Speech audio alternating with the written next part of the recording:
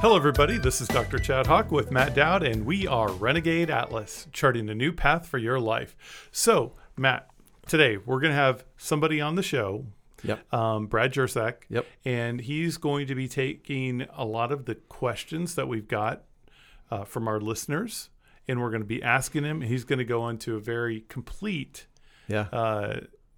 his way of viewing answers for these listeners' questions, right? Exactly. Yeah. He's a subject matter expert, I would say.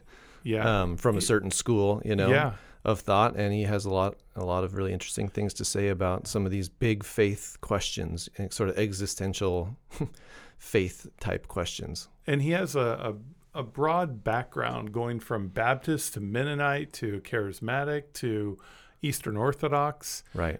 He has a wide variety that he brings to the table when he discusses this.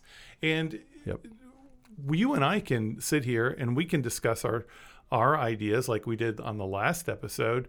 And when we get content that, or people who provide more depth or more contact or perhaps a new way of looking at things, our goal, I think you and I would agree totally on this, our goal is to stimulate thought, to stimulate a newer passion for your relationship with God. Right. Yeah, and for what it means in your life, like how it actually plays out. Not that it's just a separate religious activity, that we do on Sunday or whatever day, and it's set aside, but like how it actually infiltrates your whole life and, helps you chart that new path, as our slogan says, Yeah, it really, it's a conformational, constitutional change for how you live, conduct, comport, think, live, breathe, eat, make all your choices. Yeah. That Romans 12, not conforming to the pattern of the world, but being transformed by the renewing of our mind. Yeah. That's what it's all about. Well, let's give a listen. Sounds good. Yeah, we're here today with Brad Jersak. And Brad has been 20 years a pastor and now the Dean of Theology and Culture at St. Stephen's University in New Brunswick and a monastery preacher in the Orthodox Church.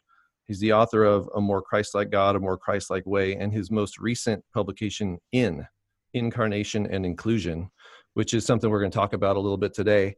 But Brad, welcome. It's great to have you on the show.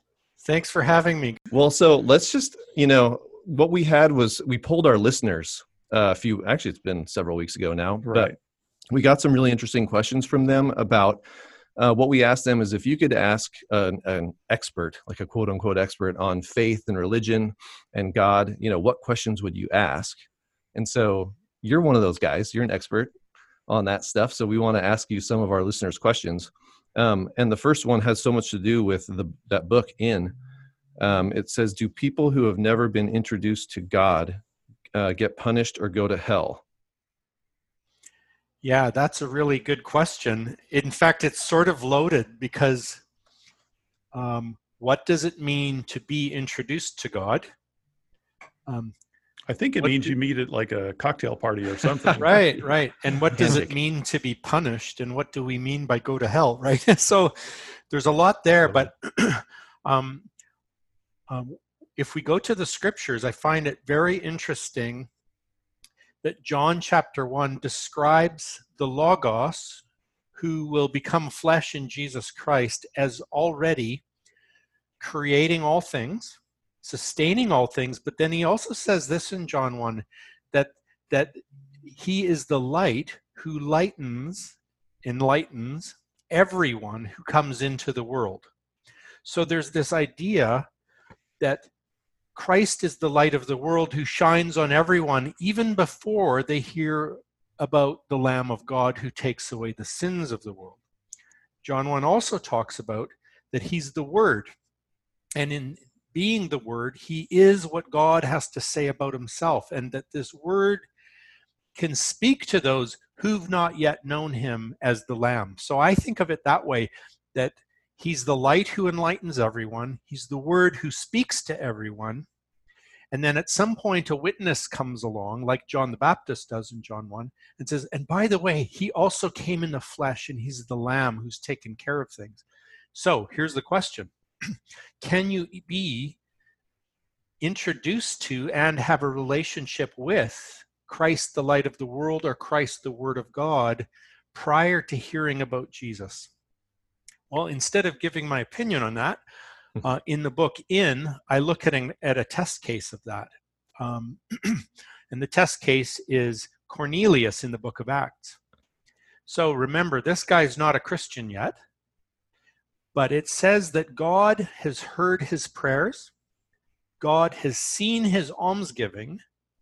God tells Peter he's acceptable to me and that he's a righteous man who I've already made clean. It describes his faith practices with approval, and it describes his spiritual experiences, including words of knowledge, visions, angelic visitations, as authentic spiritual experiences. And he's still not a Christian. So I'll start there. Did Cornelius know God? It sure seems like he has a relationship with God, and it's not just someone who has ideas about God that are out there, but like real encounters, and that God has taken note of him. And if he's already acceptable and righteous, I'm asking myself, wait a minute, are we saying if he'd got in a chariot accident before he'd met Peter, what would happen to him? And as evangelicals, we always wanted to know, it's like, where would he go? Does he go to heaven or go to hell? It doesn't say. What it does say is that he's acceptable, righteous, and clean before he knows Jesus. So I just look around my life at people like that. Do I know people who have a living relationship with the Word of God or the light of God, who is Christ, without knowing it's Christ?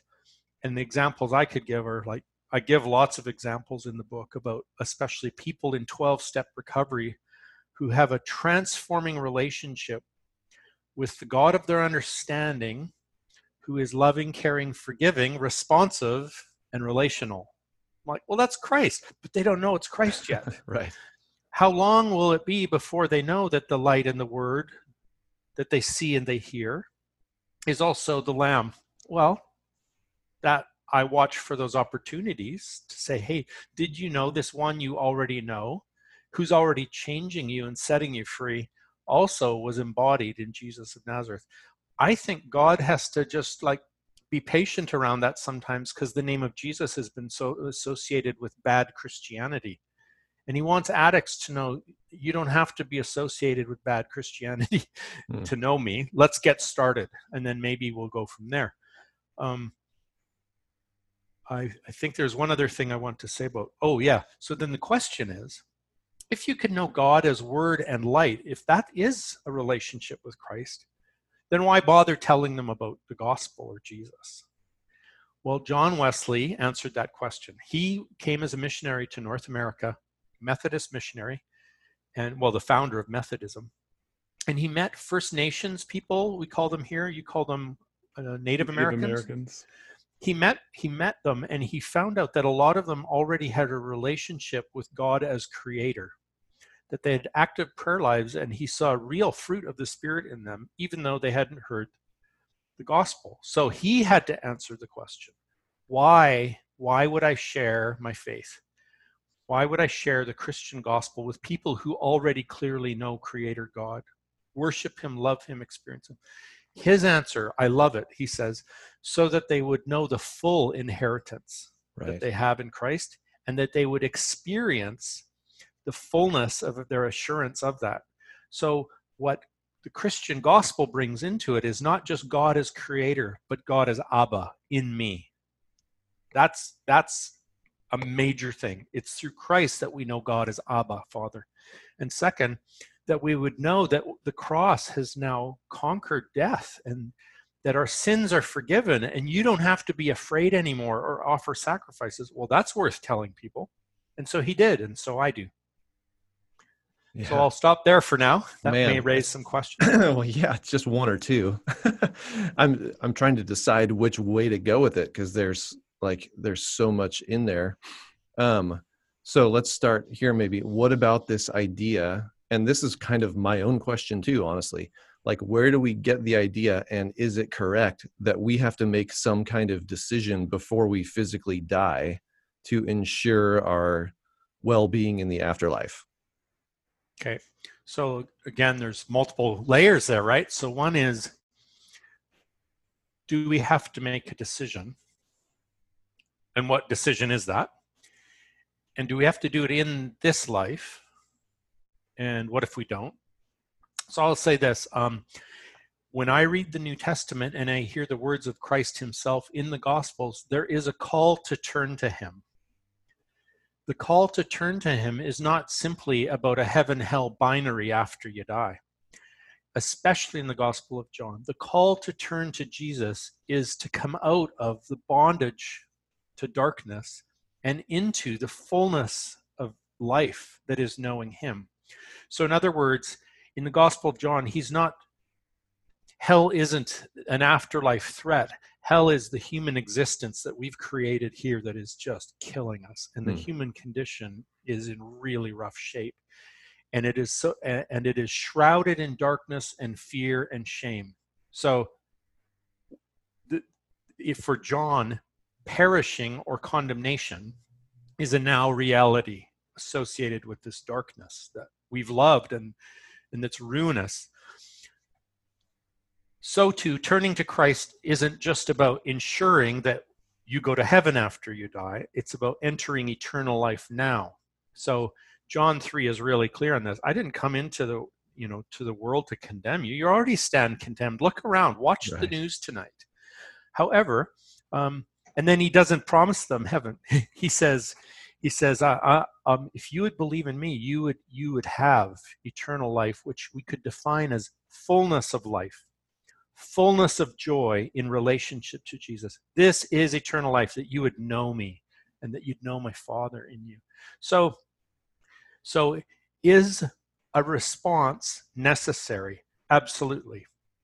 Is a response in this life important? Oh, it's urgent.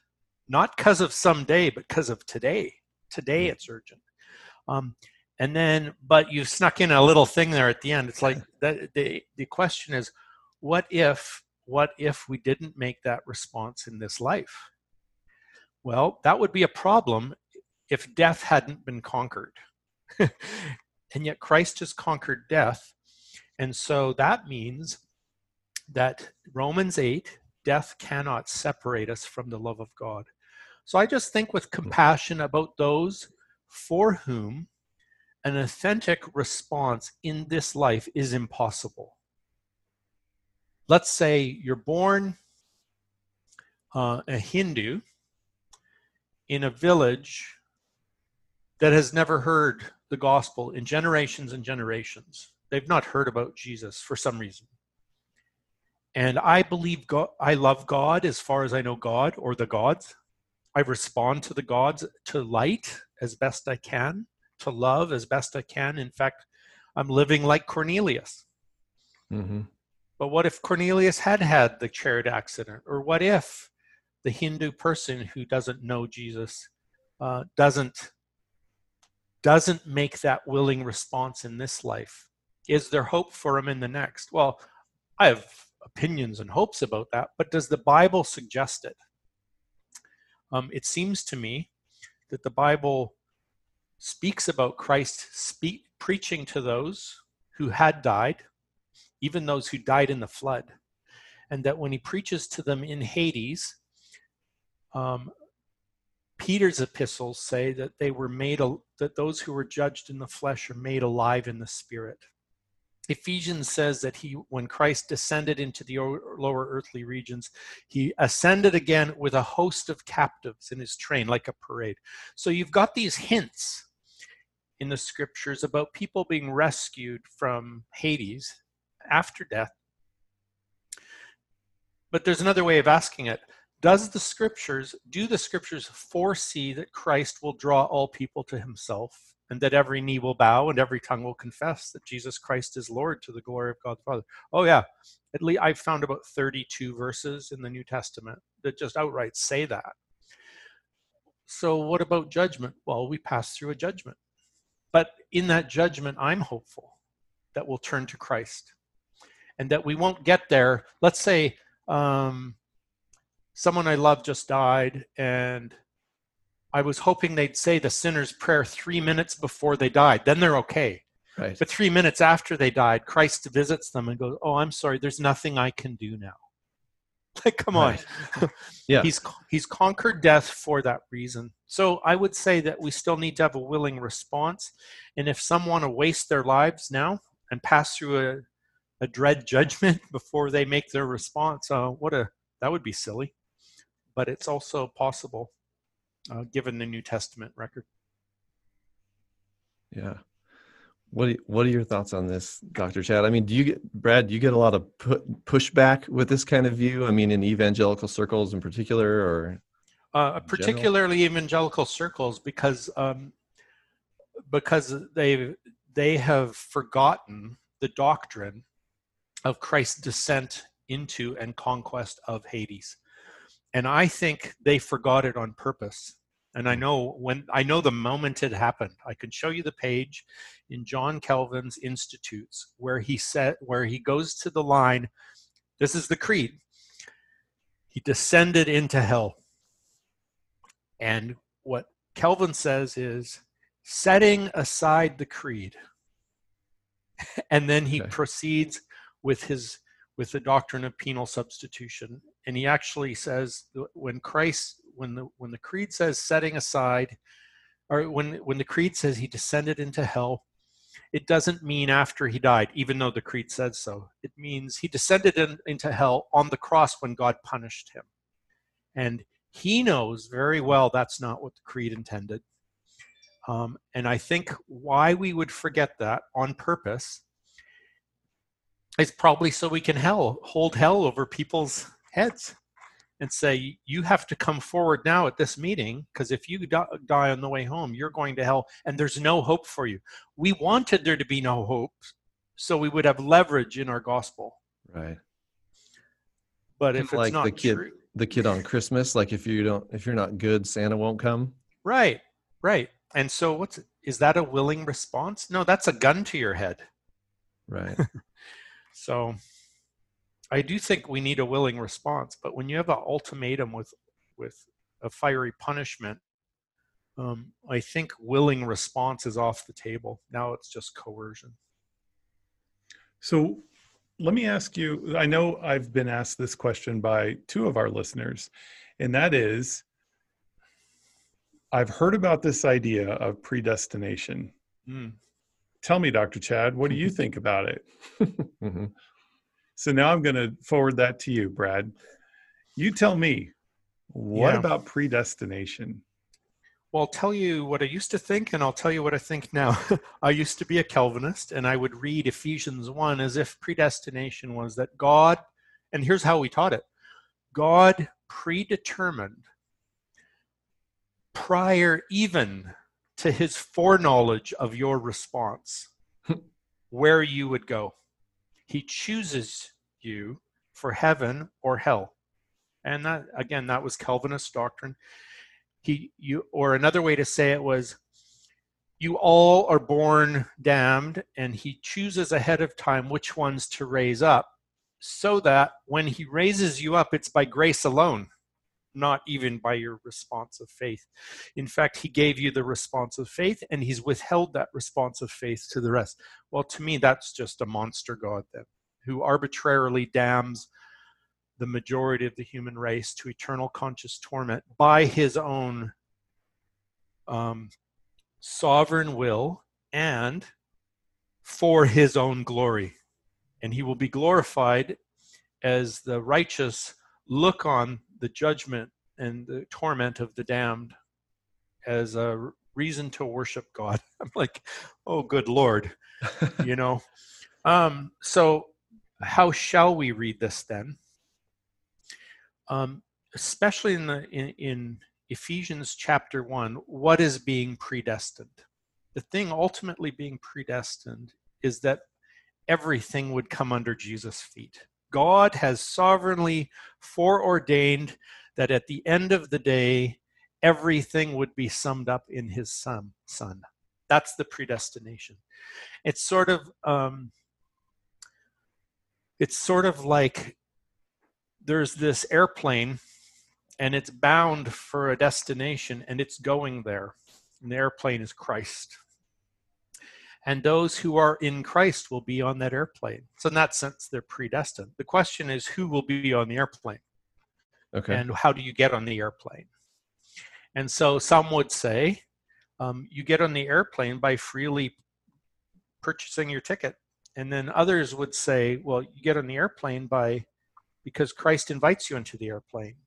And others would say, well, you'll all get on the airplane. But the point is that predestination finds its definition in Christ, not in the individual. And so Ephesians 1 is talking a huge cosmic picture of how it's all going to pan out. And how it's all going to pan out is that everything would be summed up in Jesus. So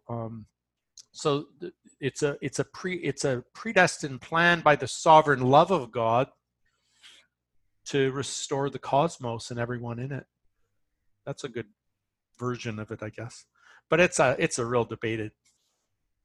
It's word. For sure. Yeah, I mean, can you lose your salvation? Can you? These are the questions that a lot of people ask, and I think they perhaps maybe when they were young, maybe they attended church, and who knows what variety of church they may have attended. These are all questions that people ask. So I think that's a good one. Maybe, Brad. Yeah. Can I lose my salvation?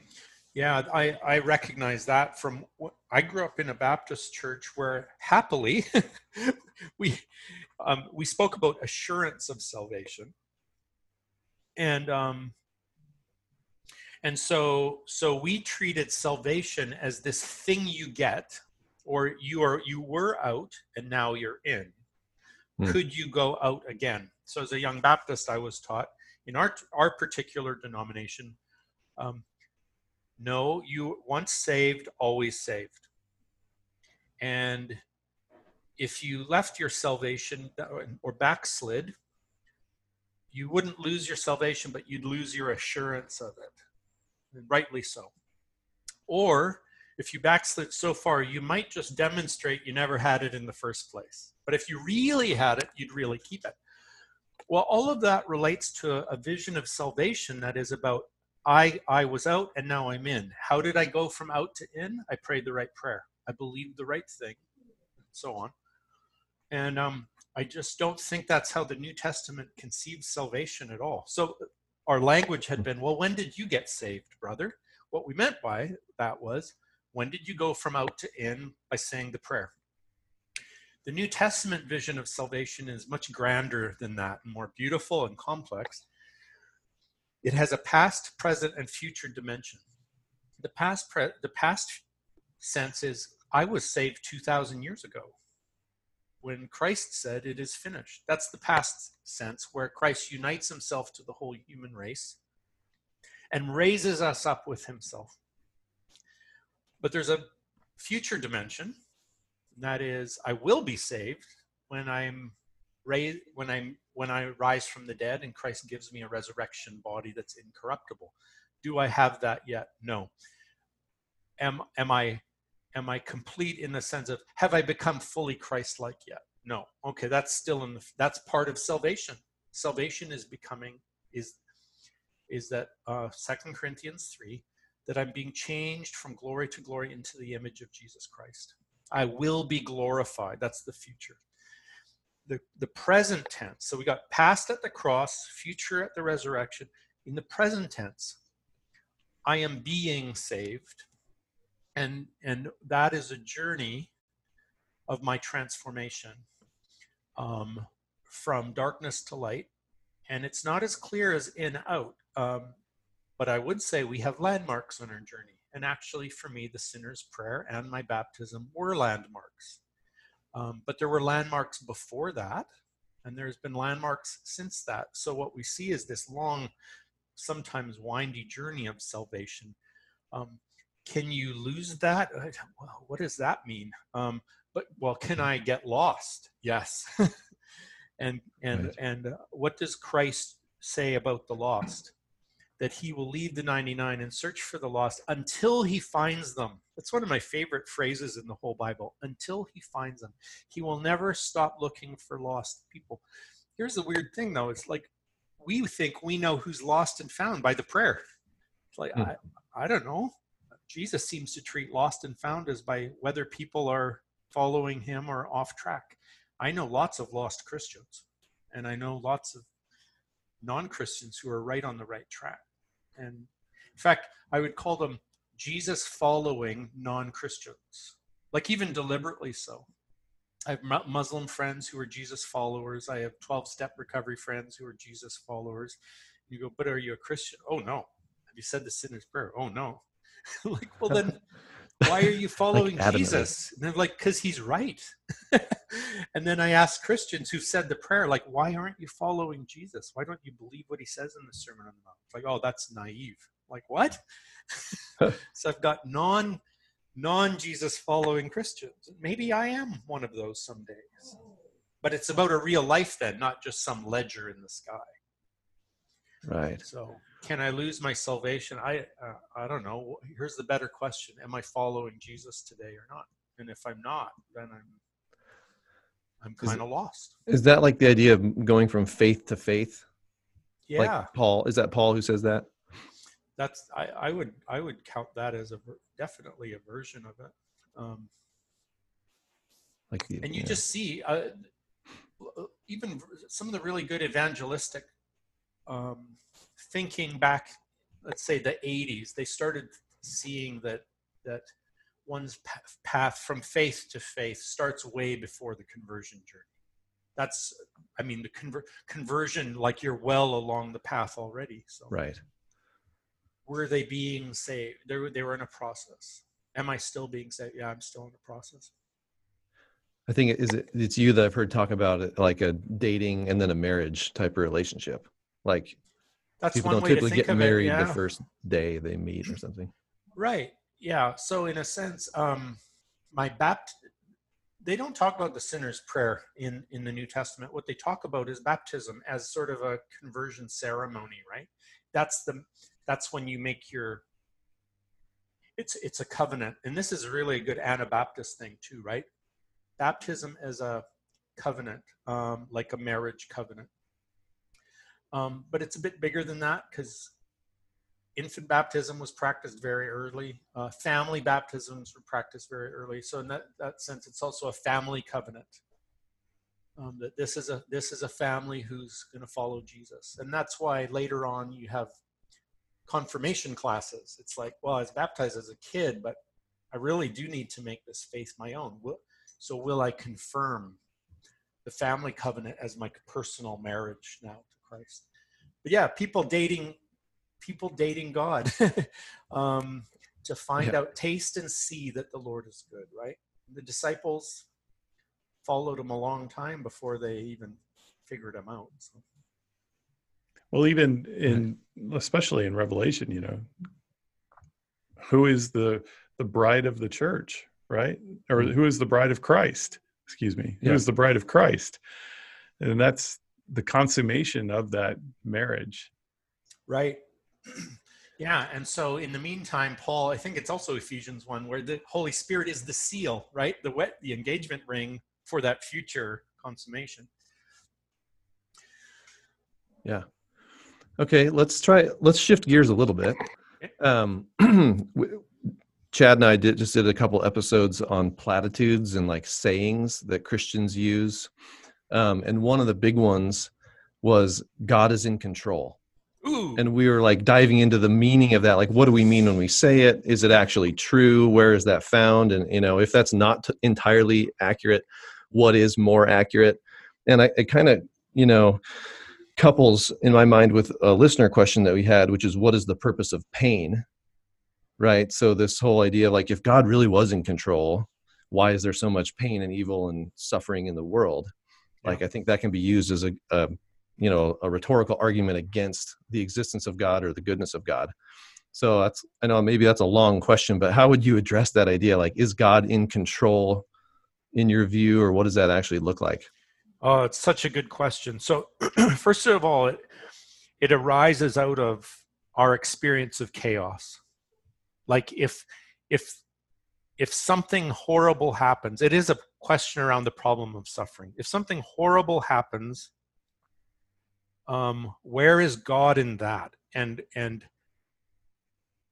it is a false comfort to say, well, God is in control. It's a comfort in that it pulls me out of chaos, because I'm terrified of chaos.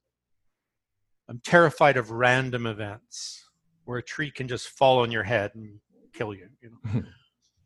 But it's a comfort in that it offers you a way out of chaos into order. But the problem is that would be an evil kind of order then, because it makes God the author of every evil.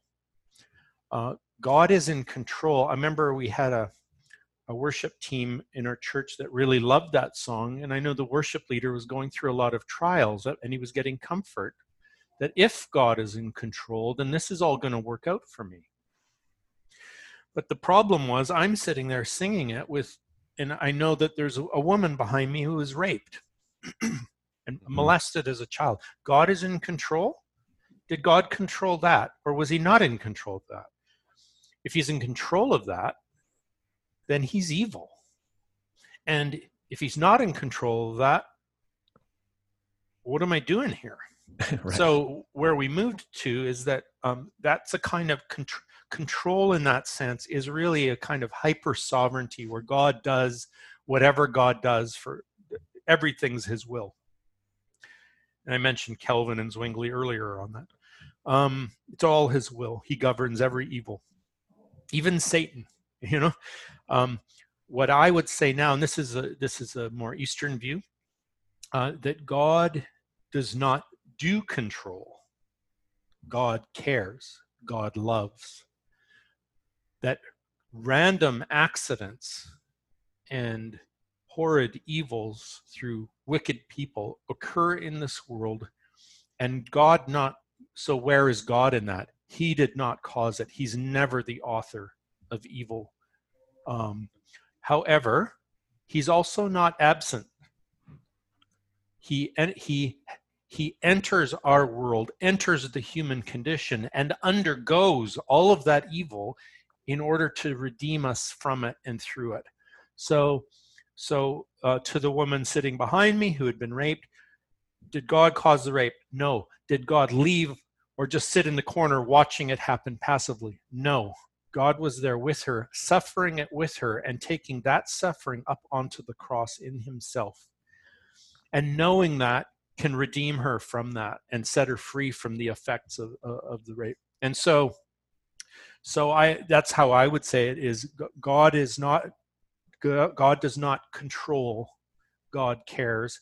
But also, someone else put it this way: God is still in charge, but he's in charge by love.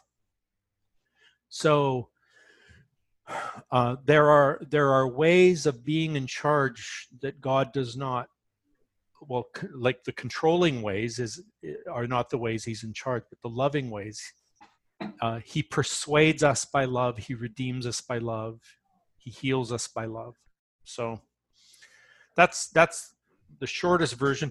I did a chapter on that, A More Christ-Like God, called something like "Shit Happens and God is Good." Right. I mean, He doesn't cause it, but he's in it. Well, and in a discussion I had with someone else on this topic, they were talking about God's unlimited creativity, and they used the word ingenuity, like his ability to work through any situation without having to actually control what's happening. Yeah, he can actually work. That's really good. I like that. I think Baxter Kruger says that the Holy Spirit is a redemptive genius. Mm-hmm. So he unites himself with us in the whole thing, and then weaves redemption out of it so thoroughly that I've had actually people who've experienced great trauma say, I don't wish that the trauma had happened, but I have no idea how I could have got to this place without it. Right. And it's because it's been so thoroughly cleansed and redeemed as part of their story now that brought them to who they are and how they know God. and the after effects having been cleansed out of them. This sounds a lot to me like Hebrews 2 type of stuff, which I was actually just reading a little bit last night. I don't know, kind of randomly, but just the idea that God, that Jesus came and shared in our suffering so that we could relate to him. I mean, maybe could you talk about that a little bit more? Because I think this is sort of back to that beauty of why is Jesus important now? If it's not primarily or only because of the heaven, hell, where you go when you die, but like, what's the value of knowing him now? Yeah, that's really good. So Hebrews 2 and also Hebrews 4 just talks about that we have a high priest who can sympathize with us because he's experienced the fullness of the human condition. And in so doing, there's a very much a now element to this. And this is Archbishop Lazar, my spiritual father. His life verse actually is from here. He says, starting verse 14, "Inasmuch then as the children have partaken of flesh and blood, he himself likewise shared in the same, that through death he might destroy him who had the power of death, that is the devil, and release those who through fear of death were all their lifetime subject to bondage." In other words, there is a bondage we're in now that has to do with death anxiety. Not just death as in I'm going to die someday and I'm going to and I'm afraid of that. Pardon me. But all of the fears that are how death reigns in me right now. And as long as death is reigning in me, it's driving us to these self-destructive or others harming behaviors and lifestyles. And when we realize that Christ shared with us in the human condition to heal the human condition, then he can heal us of all of the bondage of the human condition. And then he says, therefore in all things he had to be made like his brethren, that he might be a merciful and faithful high priest in things pertaining to God. And this is a terrible translation, to make propitiation for the sins of the people. Propitiation is a bad word in that in English it has to do with appeasement. He's not making appeasement. The word there, pardon me, the word there is hilasterion. It's mercy seat.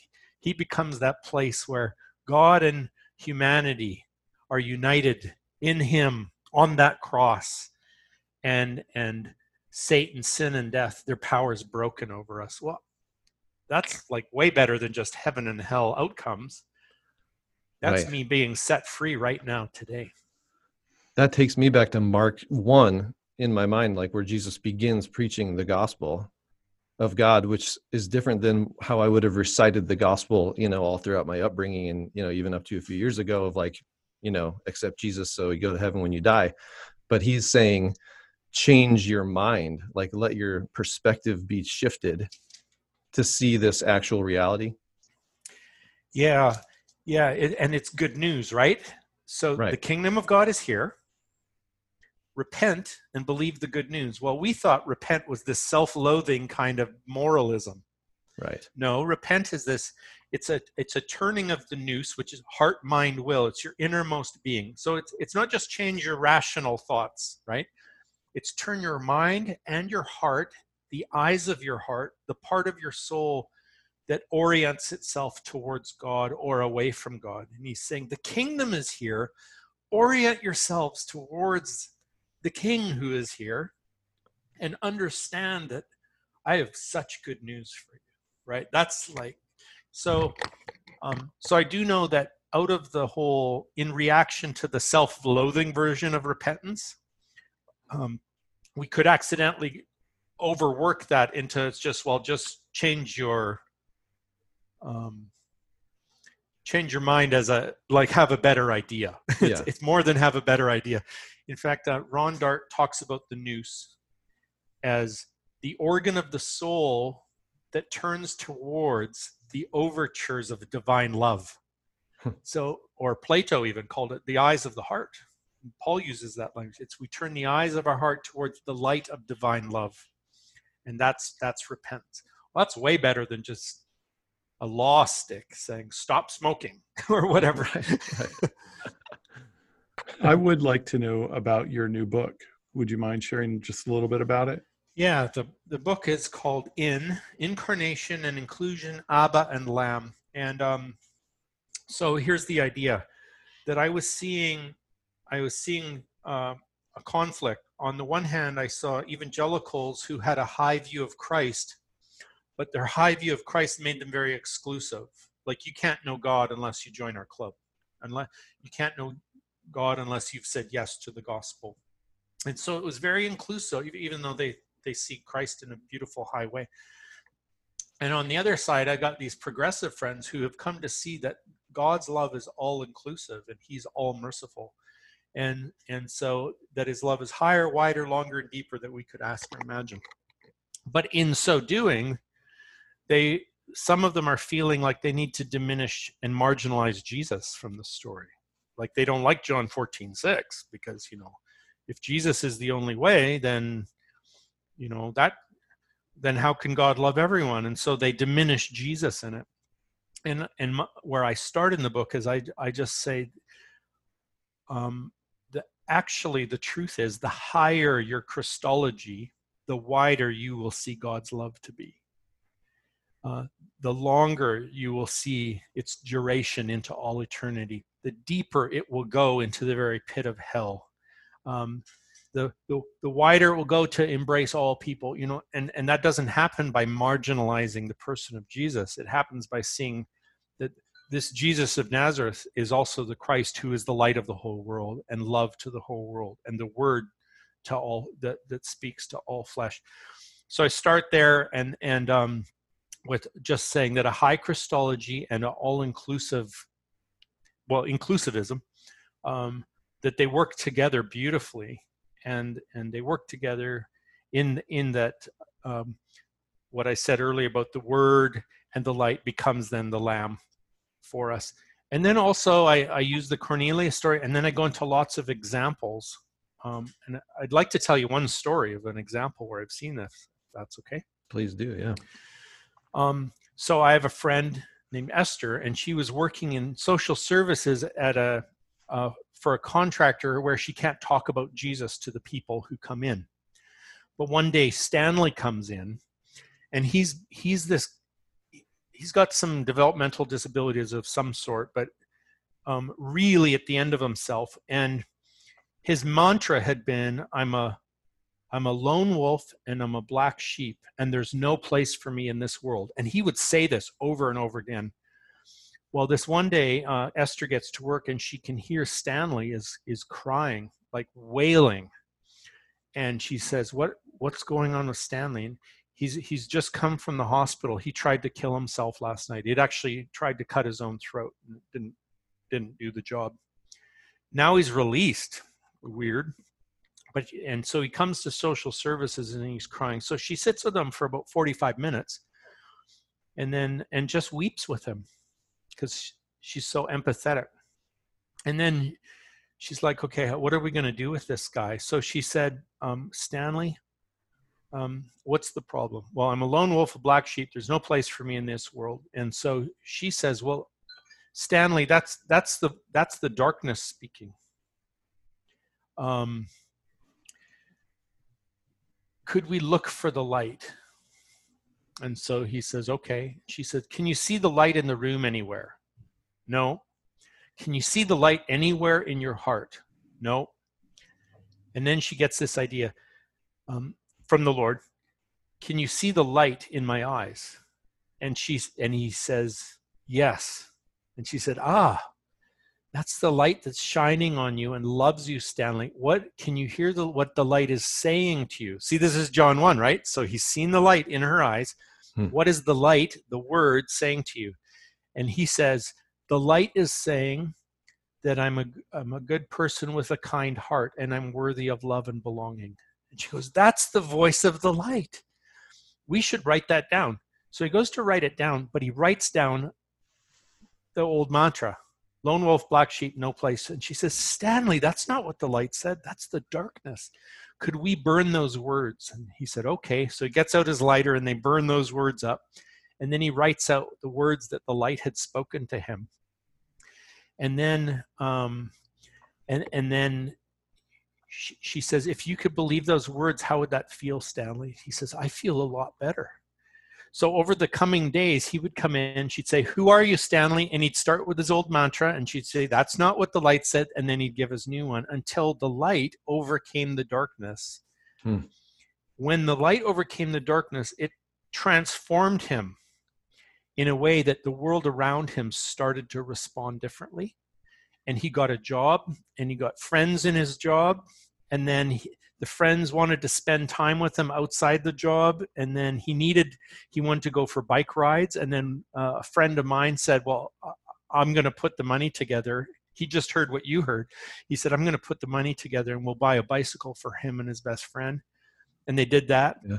He started talking about how the woman that he could start to see how the woman who took care of him really did love and accept him the whole time, and he didn't see it, and now he had gratitude. Her daughter began drinking less and her estrangement from her mother started to end, and he could just see ripples of this light moving from him. He still hadn't heard the gospel yet, or had he? Right. Here's the light in him, speaking to him, and changing those around him. Finally, outside of work, Esther was able to have coffee with him and said, you're never alone, Stanley. There's always 4 of you. And he said, what do you mean? And she told him about the Father, Son, and Holy Spirit live in you, because that's who the light is. And, oh, okay. I mean, it was just like that. In other words, a recognition that the God he'd already experienced as light and word is the triune one who indwells us. And it made perfect sense to him. She had said, so you realize the light is God? Well, of course it is. He knew that. And that you can talk to this God. Oh, I do all the time, So she was having to do the catch up, but also she became the one who said, the light and the love and the word is also the Lamb. And all of your sins are forgiven, and you don't have to be afraid of death, and you don't have to be in bondage to it. So that's one of many stories in the book where we just saw a dramatic encounter that by the time I was done writing the book, he still hadn't heard about the Trinity or Jesus. He was just living in this transformed world of Christ the light. But now it's gone much further than even in the book. I love that. The eyes. Do you see the light in my eyes? That's that was a risk, right? But she did it, and I see the light in her eyes, and it was amazing. Well, Brad, why don't you tell us how people can get your resources you have available, especially your new book? Okay, so if I'm on Amazon, that's an easy way. And here's the trick, though: you have to type in Bradley Jersak for some of my books. Amazon didn't merge Brad and Bradley, so the ones this one's, most of my books in the last 10 years are under Bradley Jersak. And they can also visit me on Facebook or Twitter or Instagram. And I have a website, bradjersak.com. Great. Thank you so much, Brad. We appreciate you taking time to be with us today. Yeah, it's been awesome. Thank you. Good to see you guys. Yeah. I also want to mention real quick the Open Table Conference that you're a part of, I know. Would you just describe that real briefly? I think that's another great way for people to, experience what you're talking about. Yeah, so Open Table Conference is with Paul Young, Baxter Kruger, Katie Skurja, and Kenneth Tanner, and John McMurray, who runs it. And if you so normally what we do is we'll set up a conference in a location like Oregon and so on. But now we've got, we're going to be doing a virtual one. And so they can, I think, hopefully you guys can find a link to Open Table Conference and put it along with this. I've seen it on Facebook, at least, for sure. Yeah, and we'll be streaming live, and people can sign up for that, and we'll each take turns talking and doing Q&A and so on. Yeah, and just you guys are talking about what, generally speaking? Largely about the love of God, the triune love of God who welcomes us through Christ into the life of the Trinity. And so So it's very Trinitarian in the sense that we participate in the life of the Trinity by virtue of Christ uniting himself to us, including us in his life, death, and resurrection.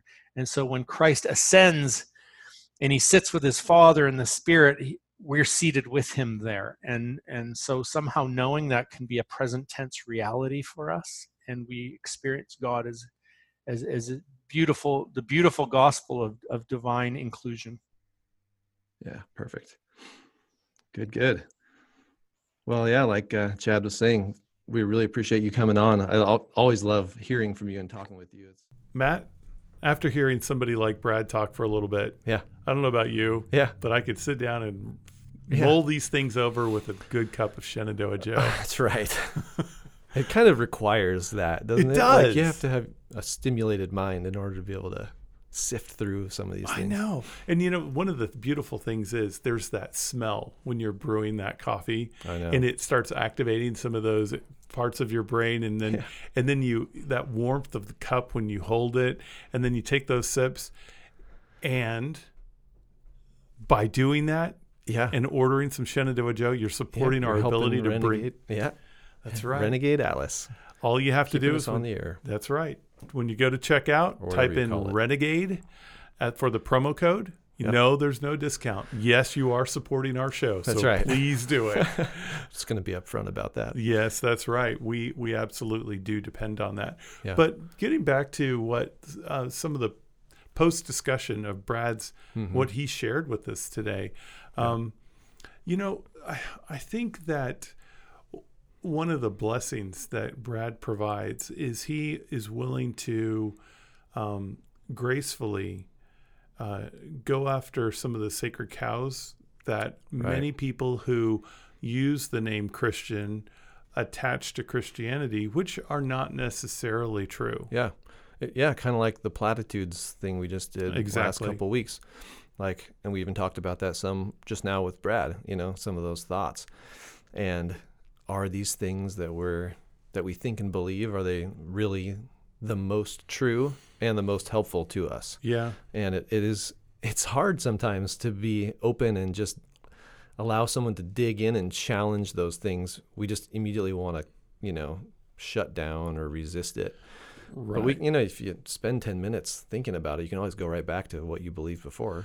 Right. There's nobody's stopping you from doing that. Yeah, that's But let's explore. Yes, they are. No, they're not. And I don't know. It is good. Yeah, I don't know how much we want to talk about what we just talked about, but I think that one of the things that is a very salient point that I think has been brought out from both the platitudes discussion and from Brad's discussion today is I very much believe that God is in control. And you and I have very differing definitions, I think, of what control is. And maybe it's from our life experiences. Maybe it's how we view grace or faith or God's work or what authority is in life, what control truly means. Yeah. But that's a great example where you and I can have a discussion and totally respect each other and not necessarily agree to the T, even though we agree in the outcome. Yeah, exactly. Fundamentally, but there's these different, I think it all comes down to different emphasis and different bias, what your life experience is and where you're coming from, the things that resonate with you more or less or make more sense, or, the words we use that, and the way we define them even. Exactly. Like that word control, I think you and I just have different images in our mind of what that actually means. Yeah. And so it flavors it. It's good. I think what we ought to do is, actually wrap this episode up and then come back next week and sort of debrief this whole conversation today and tie in the things we've been doing over these last few weeks with Created to Be Wise. I think you're right. And we can kind of maybe put a bow on it. I think that that's a beautiful way of kind of bringing this whole area that we've explored into a landing. Boy, it is really amazing how God has given us some great people to interview, to talk about, some great fodder for discussion. Totally. And we're just seeing where it's going. And I think that in the next month, there's even going to be more amazing discussions we're going to have that are born out of this. Yep. All right, everybody. Where can you find us, Matt? Oh, yeah. Email us at guide@therenegadeatlas.com, or probably even easier than that is just go to Facebook, Renegade Atlas, our Facebook page, and we can interact there. Questions you have, responses to the show, any of that. All of it. Yep. Awesome. Thank you much. We really do appreciate you listening. And please make sure to share it with everybody you can. Bye-bye, everyone.